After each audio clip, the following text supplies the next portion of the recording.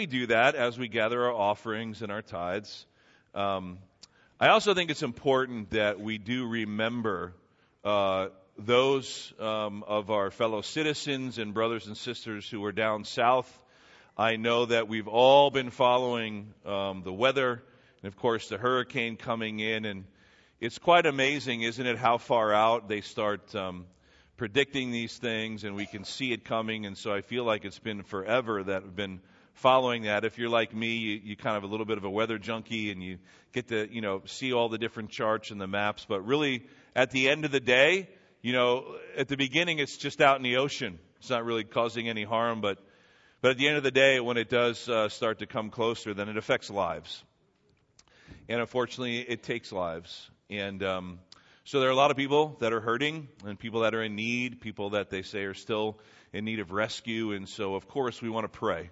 So let's pray for them as a church now, praying for the people in the southern states, especially the Carolinas, that were hit hard, and just pray that God would somehow use this event to bring people closer to Him, but in very practical ways, that God would provide what people need, material needs, food, shelter, clothing, safety, health. And so we want to pray that to our God. And then, of course, for our brothers and sisters that are down there, that they would be safe and that God would use them to spread a good word and to bring hope. Because these are the kind of times when people are searching for hope, especially those that don't yet know Christ. And so we want to pray for them. So let's pray together. Father, we continue to pray. God, we prayed for the offering, and that's good because we recognize that you're the one that gives. You are the giver. And you're the giver of life. You are the creator of life, but you've also created this world, and we know that with it being so imperfect that it is and broken, we recognize that things like hurricanes happen. And so we are asking right now that you would please, in ways that only you can do, providentially and miraculously, that you would provide hope and healing and help to people that are in need. Lord, would you bless our brothers and sisters in the Lord, all the saints that are being affected, that they would be a help and a blessing to others, that you would watch over them, that their churches would be willing to open their doors and provide a safe haven, a place of healing for people that are in need. God, if there's a financial need, that you would move in us to give. If there's a way that we can support them as fellow citizens, but also recognizing as Christians that we are the ones who are bearers of hope and of peace, and ones who understand what restoration really means. And so, God, would you protect lives down there, most importantly, and somehow use what's going on to bring glory to yourself. And we pray these things as a church. We pray together in Jesus' name. Amen. Continue to keep them in your prayers. We continue in our study of Mark, and our study is simply titled The Way of Jesus, because Mark, in his writing style, is very progressive and moving forward rather quickly. And so we see that he just mentions different events and details things that he deems important, of course, as God inspired him to do so. But really, he is all about being on the way to the cross, to spend time, as he does at the end of his book, Mark does, really focused on that very last week of Jesus' life we call the Passion Week. But we see in our text for today quite a unique short little story. But it's really a time of transition where Jesus sends out the 12 to now partner in ministry. And they're sent out to do a few things, but I think there's quite a bit for us to learn that we can apply to our own lives. There's some important implications and applications for us as a church together and individuals as believers in our relationship with God. But this morning really all is about sharing the load. It's about joining together, co-laboring with Christ, and about bringing that life-saving message But not only that, bringing healing and help and hope, just like we are praying that God would do through us somehow, and especially those there on the scene down in the southern states that are being affected by the hurricane. Because, we say that when we worship, we're worshiping with saints all around the world and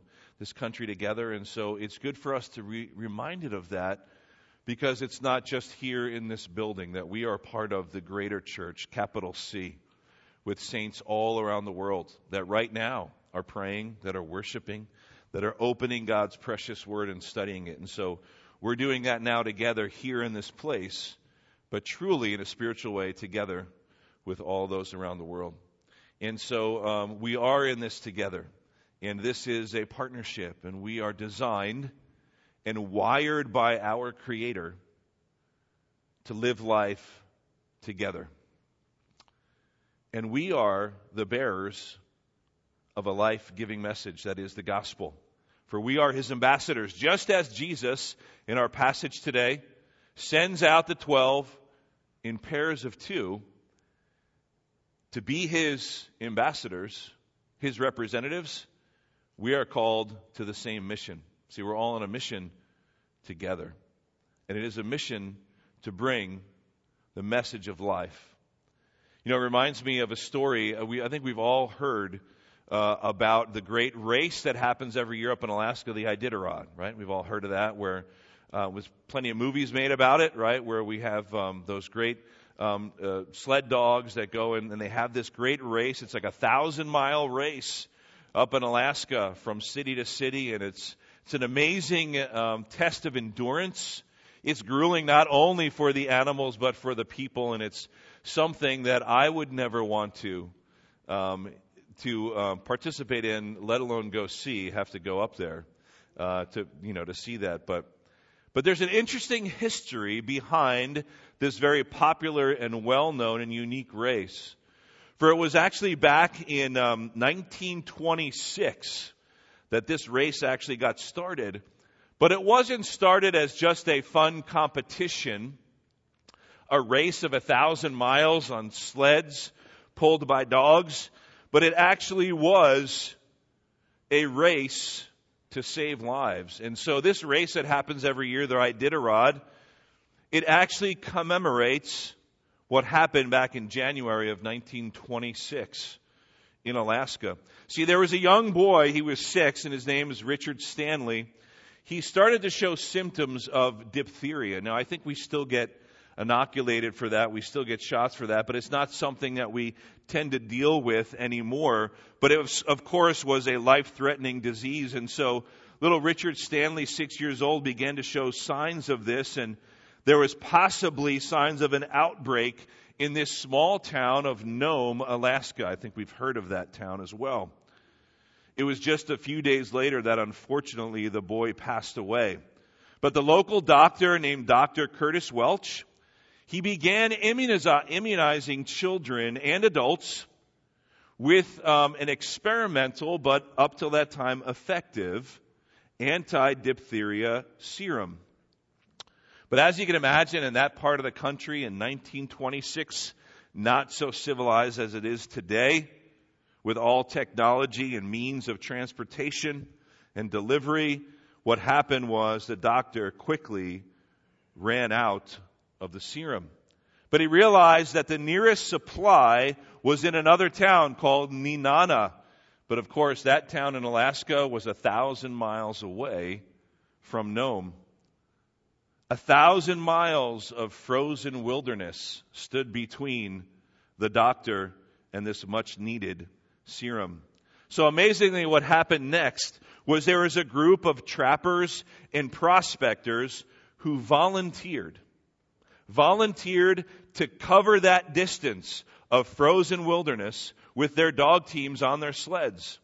So what they did is they operated in relays going from trading post to trapping station to trading post, one sled at a time, sharing the load. At the same time that these trappers and prospectors volunteering, the same time that they left Nome to go get this serum in Nainana, there was also a team from Nainana who left to go meet them. Why? So they wouldn't have to go all those 1,000 miles, so they could meet somewhere in the middle. See, they were sharing the load. They recognized the great need. There was over 20 people that participated in sort of this relay race, in a sense, but it was a race to save lives. They were truly oblivious to frostbite, fatigue, and exhaustion as they mushed, as they call it, relentlessly after 144 hours in minus 50-degree winds. That's the part why I didn't want to go there. The serum was finally delivered from Nainana to Nome. As a result, only one other life was lost due to that potential epidemic outbreak. Their sacrifice had given an entire town the gift of life. It was a bunch of people who saw the need and recognized we're on a mission to save lives. But one person in no way could do that on his or her own. The doctor couldn't do it. There was no Amazon to go to request it to be delivered the next day by noon. Didn't work that way, 1926. So what did they rely on? They relied on teamwork. They relied on people going out, meeting at station after station to share the burden. It wasn't even just one going 500 miles and the other going 500 miles. It was a team of people from both towns being able to meet in the middle, come together to then finally bring that much-needed life-giving and life-saving medicine to people that were in a great need. And that really is a good illustration of what we're going to see this morning in Mark chapter 6, just verses 7 to 13. You can turn to it. Again, it'll be up on the screen as always. And we look at it with these glasses on, with this perspective, that in order for us to follow in the legacy and the footsteps of the first disciples that Jesus called, we need to recognize some important truths. The most important one being this, that we are not in this alone. That should give us great hope. Now, many of us, we kind of love to be sort of, as we say, those Lone Ranger believers. So we can just kind of do it all on our own and with our own strength, and sometimes we need to call upon God for His help. But see, that's not how God planned it. And that's not how He has wired us. As new creations in Christ, if you have believed in the Lord Jesus for salvation, trusting in Him for that, believing what He said to be true, then what that means is that you are not alone. You have now joined a community. You look around, this is a body of believers. It is a community of believers, but yet we see around the world we are part of a much larger community. We are supposed to be living this life together, encouraging each other to be on mission for God. We actually need to also recognize that there is no room for us to be mere spectator Christians. There is no room allowed for us to just come and to sit, to soak it all in, but we are called to be on mission for God. See, up until this point, all of the disciples really had been followers, and that was Jesus' plan. They were learning and they were growing, and it was time for them to serve. It was time for them to be sent out by the Master to go and to do what He has called them to do in the way that He tells them to do it, with the gifts, with the talents, with the authority that Jesus alone can give, that He does give to them. So let's read this together. I want to read it in two different versions. As you know, many of the stories that we read and accounts of Jesus' life and teaching in the Gospels are in some of the other, or sometimes in all the other Gospels. But I'd like to read this short passage in Mark 6, and then I want to read the same account in Matthew 10, because it fills in a little bit more detail. Again, Mark is a little bit more succinct, But I think this is one of the stories we would benefit from reading it in from two different accounts. All right? So here it is in Mark 6, 7 through 13. And he, of course, meaning Jesus, he called the 12 and began to send them out 2 by 2. He gave them authority over the unclean spirits. He charged them to take nothing for their journey except a staff, no bread, no bag, no money in their belts, but to wear sandals and to not put on even 2 tunics. And he said to them, whenever you enter a house, stay there until you depart from there. And if any place will not receive you, and they will not listen to you, when you leave, shake the dust that is on your feet as a testimony against them. So they went out, and they proclaimed that people should repent. And they cast out many demons, and anointed with oil many who were sick, and healed them. Now let's look at that same message in Matthew 10, 5 to 15. These 12 Jesus sent out, instructing them, go nowhere among the Gentiles and enter no town of the Samaritans, but go rather to the lost sheep of the house of Israel.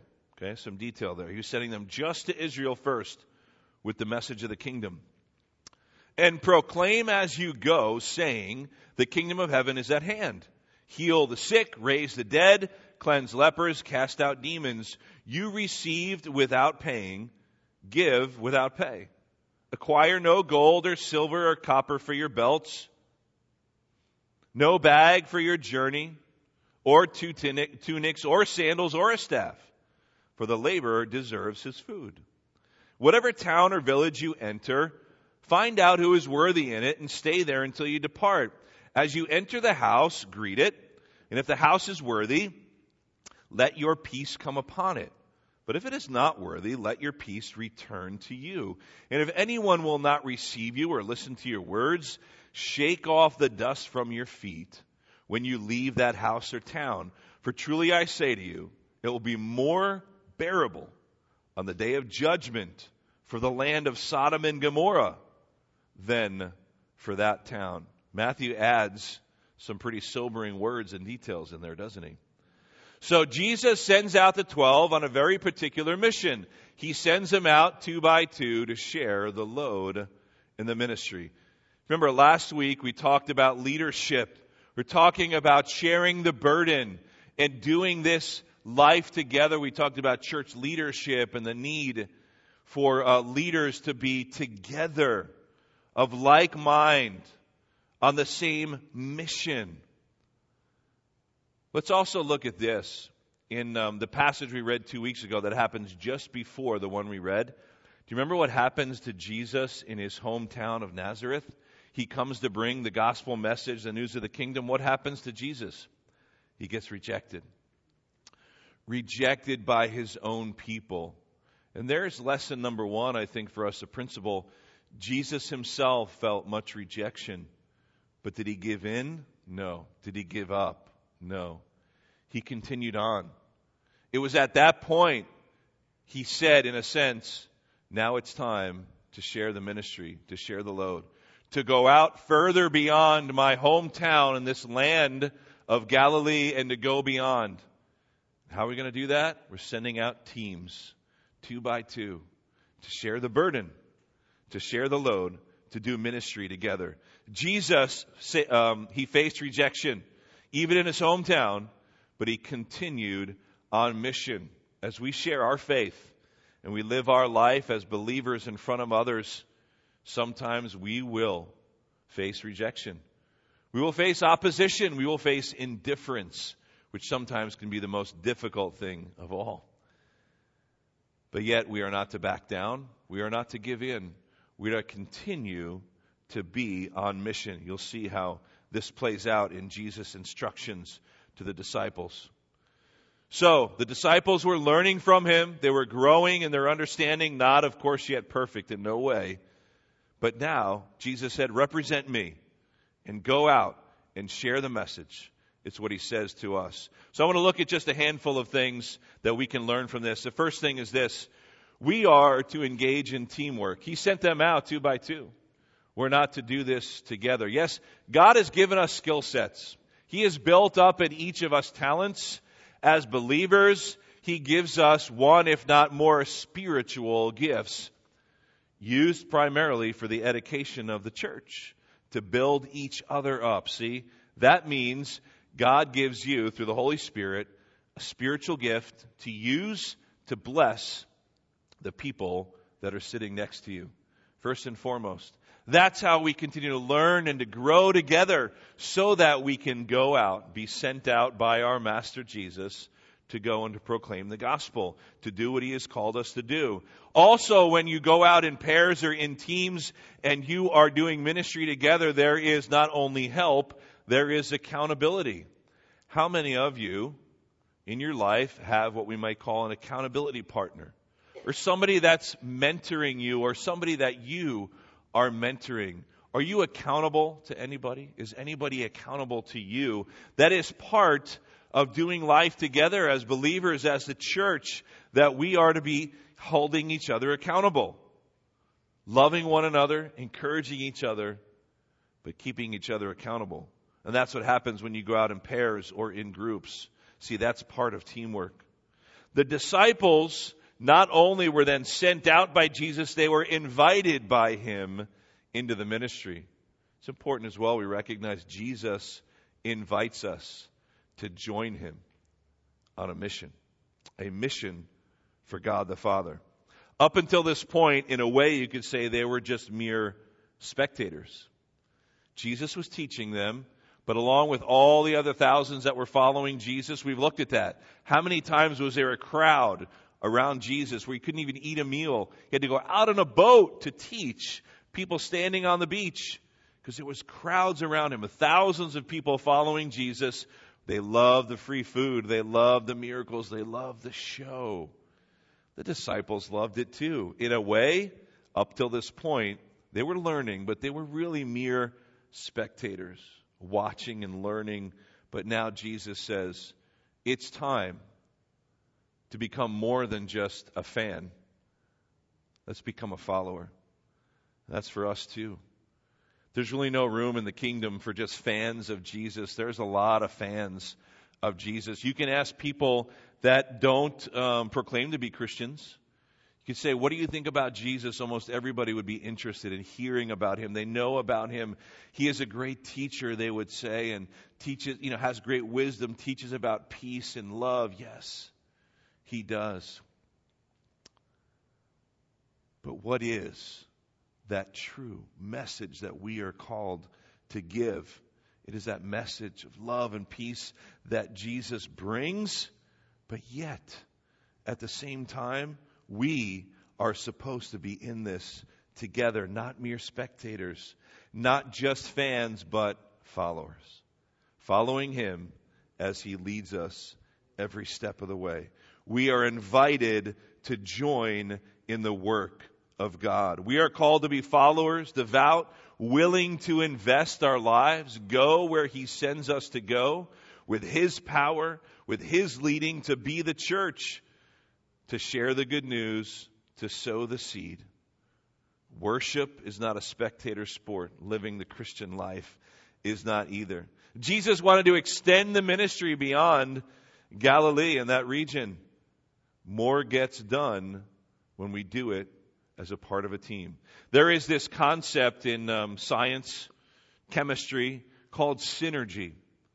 Synergy simply is this. It's where the outcome is greater when two or more things work together than when it is just the one. Very simple. I think we understand that.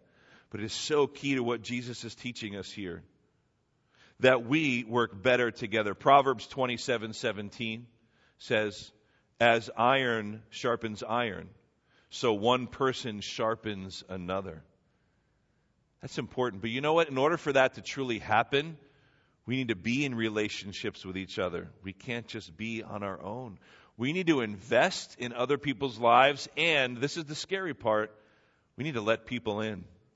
Are you willing to open the door of your heart to let people in. Yes, it's a place of vulnerability. And yes, we've all been hurt. We've all been let down. People around us will hurt us and let us down. Jesus is the only one who never will. But you know what? At the same time, God calls us, open yourself up. Let other people speak into your lives, words of hope and encouragement. Let other people bless you even as you go to bless others. You know, this idea of the power of two or more, it goes all the way back to the Mosaic covenant. I mean, we won't look at them, but in Deuteronomy 17 and 19, and then in the Gospels, it talks about over and over this idea of sending out 2 by 2. In John 8, it talks about the power of the testimony of 2. In Luke 10, it talks about Jesus sending out the 70, a special group of 70. How does he do it? 2 by 2, just like the disciples. It's quite a biblical concept. Even as we studied in the book of Acts, the church in Antioch sends out not just Paul as the first missionary, but Paul and Barnabas. See? They send out a team. So it's all about the teamwork. But you know what? Jesus, we also see in this passage that Jesus tells the disciples, don't bring anything extra. Not even an extra tunic. And that would have been unique for them. But what's the message there? The disciples are to take nothing except the power and authority he gives them. See, it says he gave them all authority to cast out demons, to heal the sick. And Jesus is telling them, you're not going to need all that. Don't take all the stuff that you have acquired, that you think might help you. If you're going to be on mission for me, what you need first and foremost is me. You need my power, the authority I give you. Church, we have that in the person of the Holy Spirit. We have that same power within us that raised Christ from the dead, God says in his word. And so what does that mean? It means that we are to rely on him and not on ourselves. We do that all the time, don't we? Sometimes we act like we can take a little bit of God where we need it. The rest, we can handle it on our own. Jesus is teaching his disciples a very valuable lesson. Don't take anything else. All that you need, I will provide. If they need the food, fine. That goes to our next thing. You need the food, you'll get it from those around you. I mean, look what it says in Proverbs 3, 5, and 6. Trust in the Lord with all your heart. Lean not on your own understanding. In all your ways acknowledge him, and he will direct your path. So we're leaning on him and his power, trusting in him and not of our own understanding. Proverbs 16:9, one of my favorites, right? In our hearts, in the heart of man, he plans his way, but the Lord establishes the steps. It's good to make a plan. Going out on mission for God, let's have a plan. But let the Lord set the steps every way. But then he says, when you're out there, don't take anything. Why? Rely on the help of others. See, that was much more of a cultural thing back then. It was a little bit easier for them to understand that concept because you know what? It was kind of expected, especially among the Hebrews, that they would go out and they would find shelter and provision from just about anybody. They would let strangers, wanderers into their home, feed them, give them shelter. It was more part of the culture. Are we willing to do that? Are you not only willing to open the doors of your heart, are you willing to open the doors of your home? To extend your tables, to be richly blessed by inviting other people into your lives, into your home. Now, I know for some of us, we're not as comfortable with that. That's okay. I'm not saying everybody has to have the church over every Sunday and have all of it. I'm not saying that. I'm saying the concept and the principle is true. See that we need to be willing to invest in other people's lives and let people in. They expected it. Jesus said, you'll get your food from the hospitality of others. Another reason not to rely on yourself. But here's a scary thing. It's scary for many of us. Jesus is teaching us this is so important. He says, go out, be on mission for me. I'll give you all that you need. You're also going to rely on the hospitality of others. Rely on people to come alongside of you to pray for you. To provide money for you when you're on mission if you need it. To provide things for you. You know, we have this good friend. Her name is Megan. And we've kind of shared her story a little bit. But She is a young woman who was on the streets of New York City for many years, 6, 7 years, and she came to know the Lord and to find help and hope through New York City Relief, one of the missions organizations that we support. We send teams there, we send money, we do a sock drive every winter for them. And she's a young woman who was on the streets with her little daughter for many years, and she came to find the Lord Jesus through New York City Relief. And just recently, she's stayed connected. She even works with them now. It's a beautiful story of God restoring her life by people who just offered her a cup of soup. But see, just recently she moved, got her very first own apartment for her and her children. Very scary thing for a young single mom to do that. She didn't have enough money for that. It was the right time. She actually needed to do it for various reasons. God provided not only the money, but somebody encouraged her, just why don't you go on to a store and kind of like you would do when you get married and you put out like a registry of things you need. Because you know what she had? She had nothing really to bring with her. She was relying on the hospitality of others. So reluctantly she did. And she kind of put it out there on social media, and one by one it spread. And she called the other day. She said, you know what? I'm looking around. I have 54 items from Target, it was, that people sent me. Everything I have here is new because I had nothing myself, from the generosity of others. Everything from a shower curtain to a spatula to a brand new couch. Amazing, right?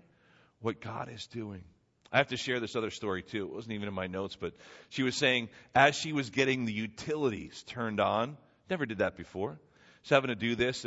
Sometimes when you don't have a credit history, a utility will say you need a deposit. So she was on the phone with the electric utility company, and she was on hold for a long time, right, and waiting. Finally, they came back and said, fine, we'll turn it on for you. You need a deposit. It was a small deposit, $74 and change. Okay, but it was $74 she didn't have. They said, we can add it on to your bill. She said, that's good, but she's thinking, this is extra money I don't have. So while she's on the phone doing that, she's multitasking on the computer, and she is changing her address for her car insurance. And just as the lady on the phone from the electric company says, you need a deposit of $74 and change, she pressed enter to enter her new address to update her car insurance. And because she moved to a different town that is not much nicer, a better neighborhood, she got a reduction in her insurance rate, $75. Isn't that beautiful? We praise God for that. I think we can all relate to stories like that in our lives. But see, she was relying on the hospitality of others, and God then shows in little ways He's there with us every step of the way. He asks us to take a step of faith. Don't take all that stuff with you think you're going to need. Maybe it's even our pride. Don't bring your pride with you either. Leave that behind. I'll give you all that you need. He then says, just kind of wrapping up, some will accept you and some won't. And he kind of gives like a pretty strong encouragement. He says, if you go to somebody's house, they accept you, it's great. Give them the word. If you go and they reject you, remember, he just came off of rejection in Nazareth. He says, if they reject you, do this thing. And it was kind of a well-known thing back then in that culture. Shake the dust off your feet. It was symbolic of saying, I have done what I have come to do. It is now in the Lord's hands. See? And even Matthew kind of gives a little bit further detail that there would be judgment and condemnation for the people who reject Jesus Christ. We know that as well. But you know what? As we're called on mission for God, what we are called to do is to sow the seed. Remember recently we talked about the parable of the 4 soils? There was different soils. There was the hardened ground, the path, and there was the rocky soil and the soil infested with weeds. Then there was the good, fertile soil. But all we are to play in that part, in that story, in that illustration is to sow the seed. We sow the seed. The rest is up to God. He tells his disciples, go, share the good news of the kingdom. Those that accept you, be blessed by their hospitality. You will face rejection just as I have, because you are now my representatives. So church, we're going to face that rejection in many forms and in many ways. God is saying here, through Jesus, be encouraged. Keep moving forward. Don't give up sharing the good news, loving people through it. Yes, there are times when we are free to kind of shake the dust off our feet and move on. El says elsewhere in Scripture, not casting our pearls before swine. Same idea, I think. But the point is we don't kind of give up on people, but it's okay to take a step back, take a step away, and move forward. Praying, loving on people, but saying, okay, God, take me. Where is it next? Show me where to plant that seed. This seed was rocky soil. This seed was a hard ground. It's not my responsibility, God. Just show me where to sow the seed. That's what he's saying. See, he's saying, go and do it. Even the first church, right, that called Paul and Barnabas, they were told, you're going to face rejection. Acts 13 says the same thing. They shook, Paul and Barnabas, they shook the dust off their feet as a warning to them. And then they went on to Iconium. See, Paul and Barnabas did that as well. We are called not only to bless others with the good news, but we are to be hospitable as well. See, the disciples were told to rely on the help of others. Why? They couldn't do it themselves. Not even in pairs, 2 by 2. That wasn't even enough. They needed to rely on others. Church, we are to rely on each other. Maybe that means for you accepting people into your life because you tend to be very personal and closed off. I have to say, you're missing out on such a rich blessing of getting to know other people and letting them speak words of truth and affirmation into your life. Maybe it means for you opening the doors of your home, allowing people to come in and, as we say, expanding your tables. I love one of the things we do at Thanksgiving. We have a lot of people over. Last year, we actually did it here at the church. We had too many people for our house. But why? Because we love to extend the tables, 2, 3 tables, so you can fit 10, 15, 20 people around. It's better than sitting in front of the TV watching the football for Thanksgiving. Thanksgiving is kind of the time you want to be around together at the table, right? So what do? We extend the tables so we can fit more people. Why? Not only is it a blessing to them, it's a blessing to us. You get to hear people's stories, invest in their lives. They invest in your lives. I want to end with this story, and then we're going to sing a song of worship to close. This is going back to 2 Kings chapter 4. It's a story that I think kind of brings the point home. And perhaps it's a story you haven't read before, but this is the story of the prophet Elisha and the Shunammite woman. Here's how the story goes. I'm going to read sort of the beginning and the end of the story and fill in some of the details, but I'll read it in a second. It's up there for you. 2 Kings chapter 4. There is this Shunammite woman. She's called that because she is from this particular place, named after that area. And she gets to know the prophet Elisha. And she recognizes he's a holy man, a man of God. And so what does she want to do? She just wants to bless him. So with the approval of her husband, she's a married woman, she says, to her husband, let's build a room for him. So whenever he comes through town, which is often, he's got a nice place to stay, and we'll feed him. Many churches have homes that are designated, like a parsonage. They have other homes designated for missionaries. Traveling missionaries come in, and they can stay there. It's set apart for them. That's kind of what this is like. And so the Shunammite woman and her husband, they build that. And Elisha often comes through town, and this is the place that he stays. Beautiful story. They build a room to simply bless him. A very simple example and a very simple and easy way to bless the prophet. So the prophet Elisha asks his servant, go find out how we can bless her. Okay, that's what we see here. So here's what it says, 2 Kings 4. One day Elisha went on to Shunem, where a wealthy woman lived, who urged him to eat some food, right? So she was being hospitable. So whenever he passed that way, he would turn in there to eat food. And she said to her husband, behold now, I know that this is a holy man of God who is continually passing our way. So let us make a small room on the roof with walls and put there for him a bed, a table, and a chair, and a lamp, so that whenever he comes to us, he can go there. One day he did come there, and he turned into the chamber, and he rested there. And he said to Gehazi, his servant, call the Shunammite woman.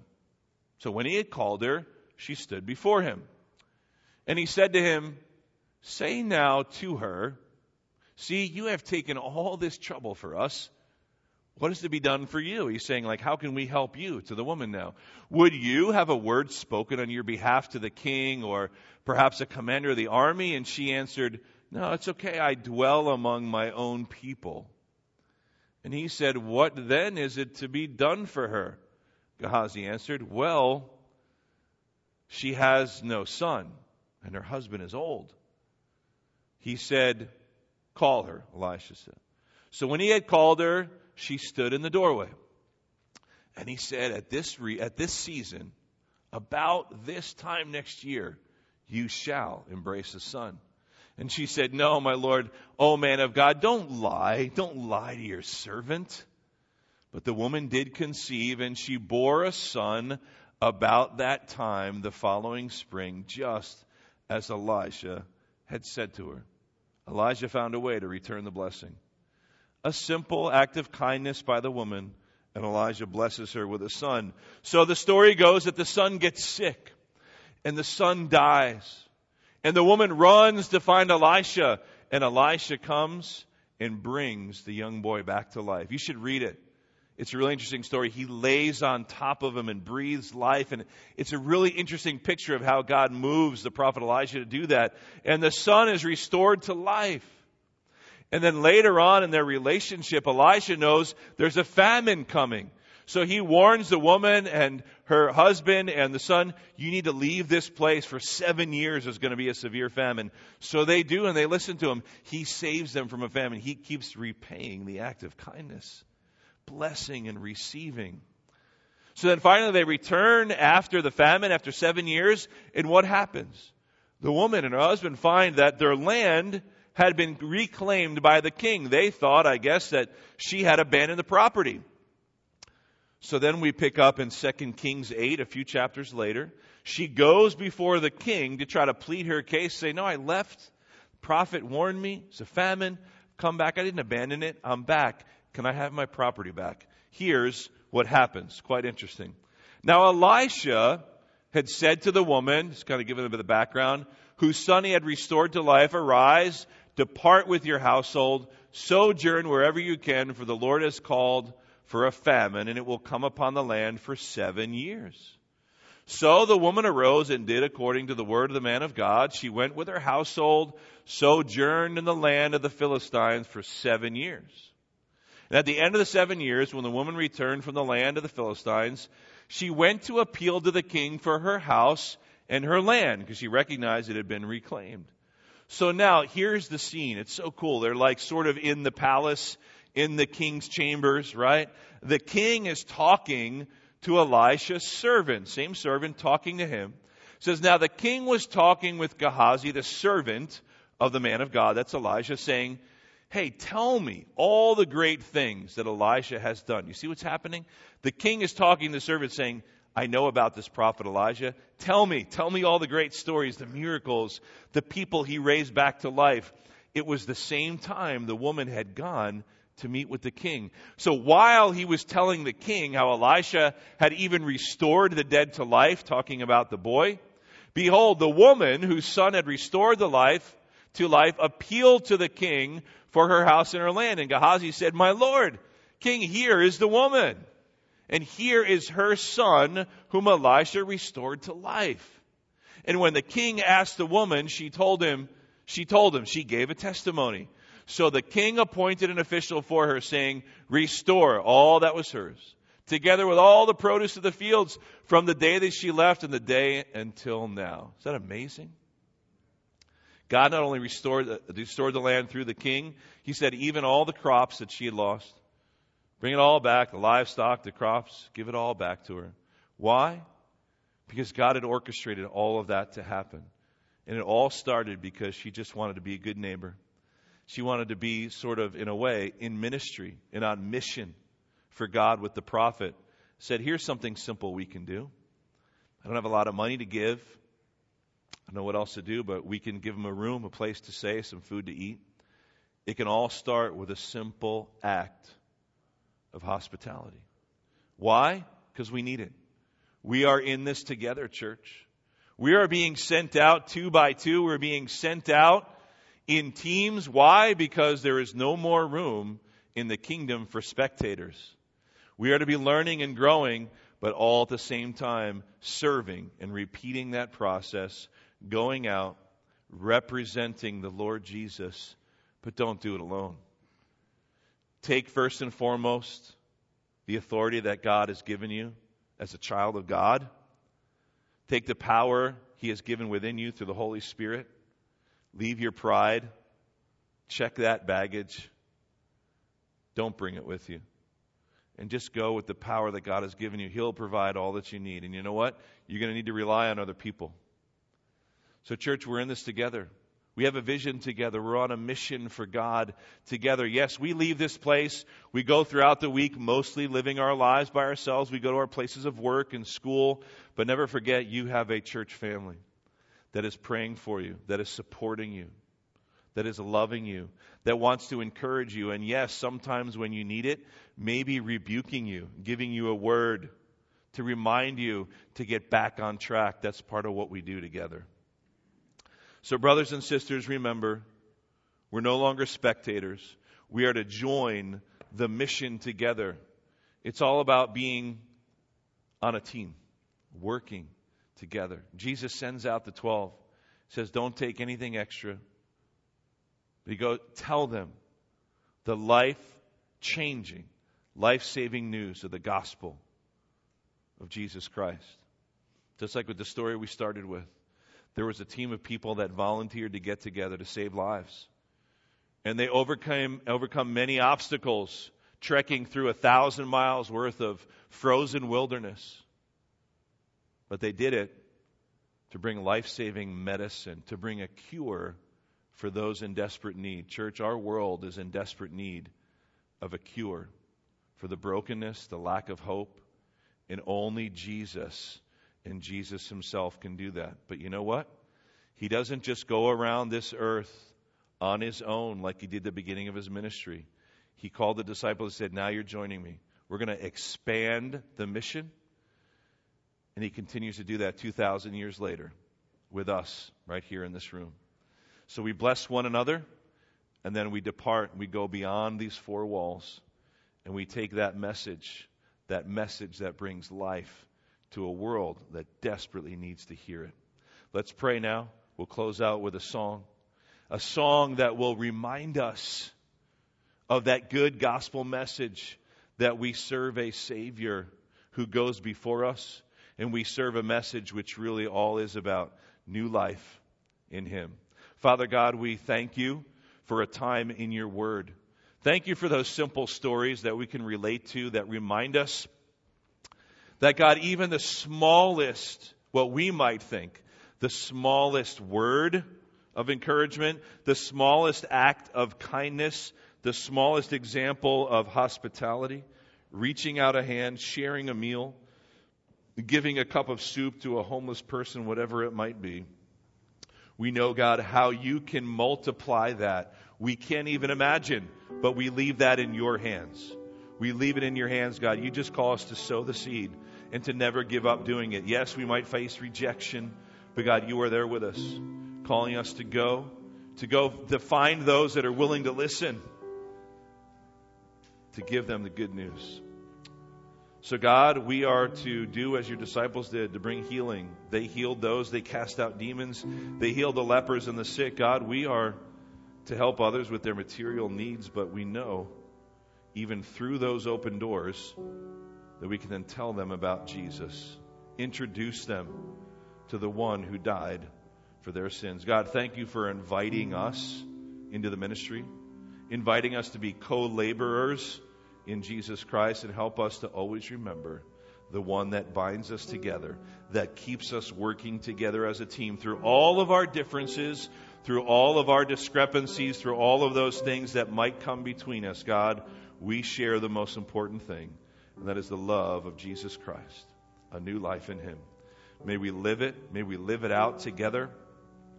And may we take what we are encouraged with every Sunday from these four walls and go throughout the week as we meet together to continue to learn and to grow. God, may it just strengthen us all the more to be Your hands and Your feet, to represent You. Thank You, Jesus. Thank you for calling us to do it, and thank you that we are not alone, that we can rely on others and look forward to doing it.